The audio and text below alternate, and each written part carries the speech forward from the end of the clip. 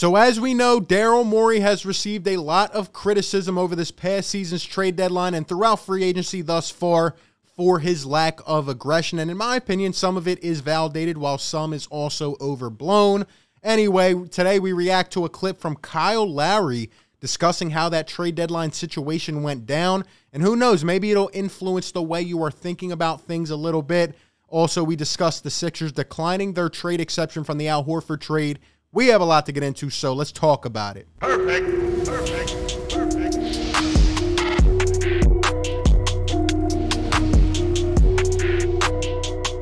What is going on, everybody? RB here. Welcome on into Philly Take with RB, where we constantly talk Philadelphia sports. You know what to do. Drop a like, subscribe to the channel, hit the notification bell, get notified anytime we drop some content. Be sure to check out the merch store and consider becoming a channel member today. All the information and links are down below in the description. We're going to talk about this Kyle Lowry clip. It was definitely interesting on CJ McCollum's podcast. We're going to talk about what the trade exception means, if anything. Does it have substance for this season? And why did the Sixers decline it? And I even have a surprise for you guys. But before we do that, let's hear a word from our sponsor, BetQL.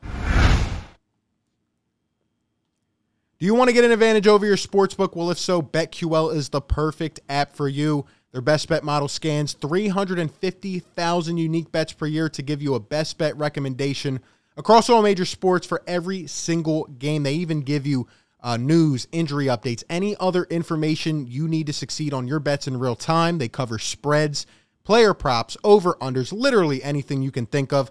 I personally started using BetQL a couple days ago, and they've already helped me cash in on some parlays, and their sharp analytics and just how much they go into detail is going to make you a much more successful bettor. And if you're like me and you can't wait to cash in this weekend on some of these football games, you need to go and download BetQL. You can go to the App Store, Google Play Store, or even click the link down below in the description.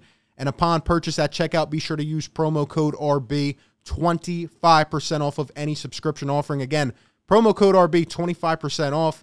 And be sure to check out the special BetMGM offer in the description as well to receive a free year of BetQL. Again, all this information down below. Check it out. And thank you to BetQL for sponsoring this video. All right, so getting to this CJ McCollum podcast. Shout out to CJ. I'm going to leave the link down below. His podcast is called Pull Up, and he has other NBA players on and just talks, you know, just like any other podcast. But he had Kyle Lowry on, and they talked about his journey and Toronto and the championship and all that good stuff. But the part I was interested in pertains to the trade deadline. And I think Kyle Lowry was really open, and I thought he had some interesting comments. And you're not going to want to miss this. But right before that, just a little surprise for you guys because I promised that is right. Let's have a little laugh. You know what I mean? Here's Ben Simmons today on Instagram. Here's Ben Simmons on his Instagram story. Looks like he's, I don't know if he had someone take this picture on purpose, but he's receiving some tips here from Kevin Hart. Shout out to Kevin Hart, man. One of my favorite comedians, you know, Philly legend in my opinion. And it's just funny. You know, I quote tweeted this earlier. I said, you know, Kevin Hart probably told him, you know, your act in the playoffs, Ben Simmons, that is pure comedy. That is hysterical. But leave the comedy up to me. I'm the comedian. Here, all I need you to do is shoot a basketball. And that's probably what he's telling him here. But just funny. People were saying, oh, Ben Simmons is wearing the Sixers shorts. Congrats. Whip-de-doo. He wore a pair of Sixers shorts. Yes, now it is certain he is coming back to the team. You people make me laugh. But some shout out to my guy on Twitter, man, who I quoted this from. He said, you know, when you're receiving tips from a 5-foot Kevin Hart, you know something's wrong. But anyway, just thought you guys would enjoy that. Anyway, getting back into the podcast. So we're going to play the clip. This is what Kyle Lowry had to say about the situation at the trade deadline and ultimately why he opted to stay in Toronto. How did it feel like for you this season, kind of going through the swirling trade rumors after kind of establishing a legacy, a presence there in Toronto, and then eventually signing with the Miami Heat in a sign and trade? Yeah, it kind of, I was, like you said, like, you know, CJ, you earn the respect of your organization where they talk to you about a lot of things. When on the deadline, it was real nervousing because I was like, yo, I don't know what's really going on. Yeah, we're on conversation, but it's like, all right, Kyle, you got to pick where you want to go. do you want to go here? Do you want to go here? Do you want to go here? And that was the opportunity that was the respect that they gave me for being given them 9 great years of service. And it was like, yo, like, honestly, I said it early in the year. I was like, we're to rebuild a little bit. Mark had left, Serge had left. The year before, bubble year, we had a good season up, then the bubble, and we lost to Boston. And then this year we were displaced. They were in Tampa, and I was like, it'd be cool to go home in Philly and go and maybe get Miami, whatever, and all that stuff. But I had made a decision, like, yo, man, I ain't gonna lie, I don't want to be traded. I don't want to leave my guys. So ultimately in this clip, Kyle Lowry admits that, he didn't want to be traded. He wanted to stay in Toronto, given kind of his history and everything that happened. He wanted to be a Raptor till the end of the season and kind of then choose where he wanted to go. He pretty much said the organization, Masai Ujiri, was going to give him that opportunity, and it looked like they were actively shopping him. But at the end of the day, he said himself that he wanted to stay. Does this mean that Daryl Morey couldn't have got him? Does it mean Miami couldn't have got him? I don't know. I don't think so. But here's the first thing when I hear this clip that comes to my mind. This is Kyle Lowry, after they gave him the ovation and he walks off into the locker room and he holds up the peace sign. Kyle Lowry thought he was going to be traded, okay? And I'm just trying to think about this open-minded. Daryl Morey, he has not been aggressive enough in my opinion, and it's something we're going to continue to monitor and we're going to, continue to talk about. But overall, I think that where this situation came down to was, Masai Ujiri probably went to Kyle Lowry, like you said, and, you can either go to Philly, Miami. We're going to give you the choice to go where you want to go.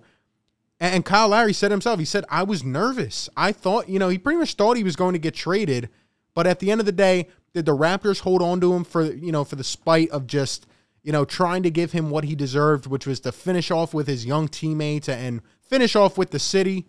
Or did they not just find the right package? Because at the same time, I have a hard time believing that Masai Ujiri ended up taking, what did he get? Goran Dragic, Precious Achiuwa over whatever the Sixers were offering. And based off of Daryl Morey's approach, it almost feels like Daryl might have been trying to lowball them too far. Like, we heard he didn't want to give up Tyrese Maxey. I do understand that, even though we probably could have made a push at this point. And then in addition to that, Matisse Thybulle, I would rather have, guys like that as opposed to Goran Dragic, who they're going to buy out, and other players like that.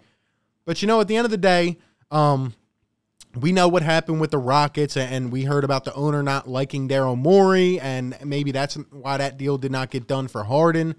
And now this deal, Kyle Lowry wanted to go back. I don't know. What I think happened was Kyle Lowry genuinely thought after he held up that peace sign, I think that he thought he was going to get moved, and Masai Ujiri just did not get enough. So I'm not going to buy into it too much that since Kyle Lowry didn't want to get traded, they didn't trade him.